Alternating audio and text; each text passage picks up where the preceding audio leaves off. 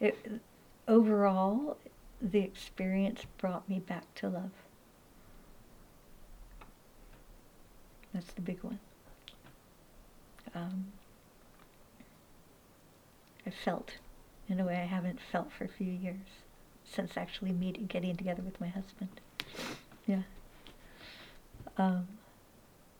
And but it took me further than that.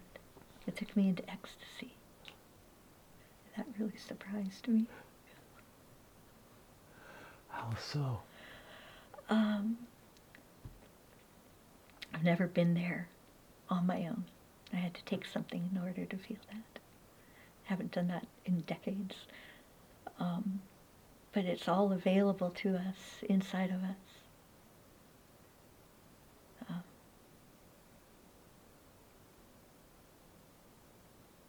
The heart is greater than the mind. But there's more than that. There's deeper. And finding the key into that deeper space can bring you to ecstasy. What was your key into that space? Mm-hmm. The key out of my mind was gratitude.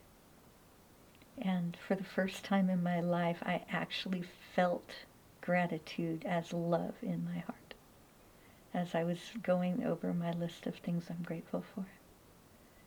And I actually felt it well up in my heart the way love feels. So that was big. And that kind of brought me into a state of bliss. And then it was something you said one night, that because all of that still had words, and you asked me if I found the space in between the words, and there I know how to do that. But there were a lot of words with the I.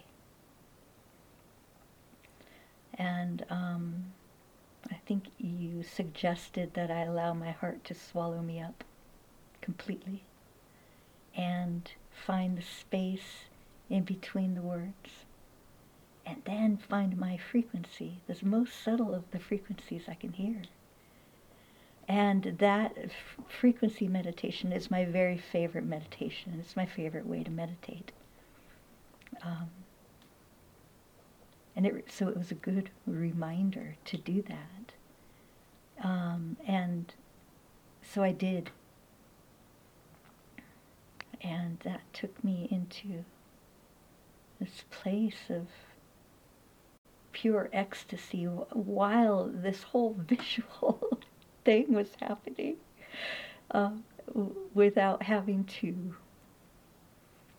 It was in between words. There were no words for it. The words dropped away. And the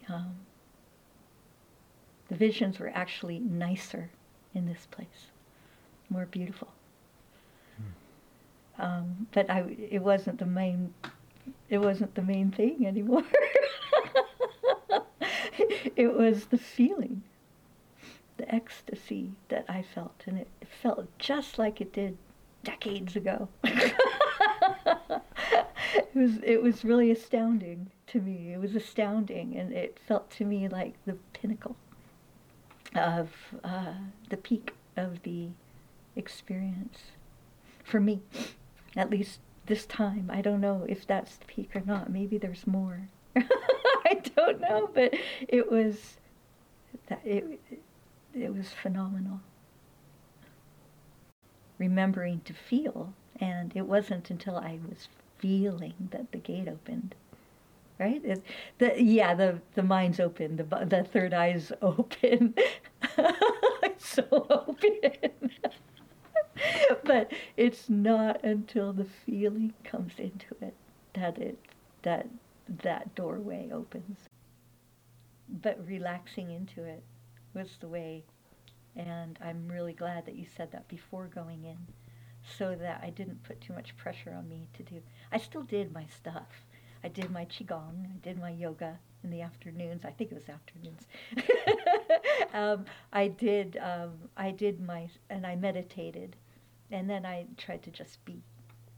So I still did my stuff every day, took my baths and ate and all that. But being in the dark was challenging. It had its challenges, and especially when the eyes open, the third eye, because yeah, you're seeing a lot. You're seeing a completely different landscape, different to what's inside. So you might think that you have 3 feet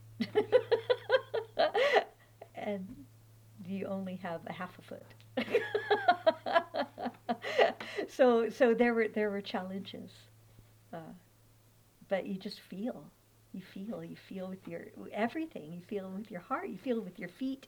You feel with your hands. With everything, it's about feeling.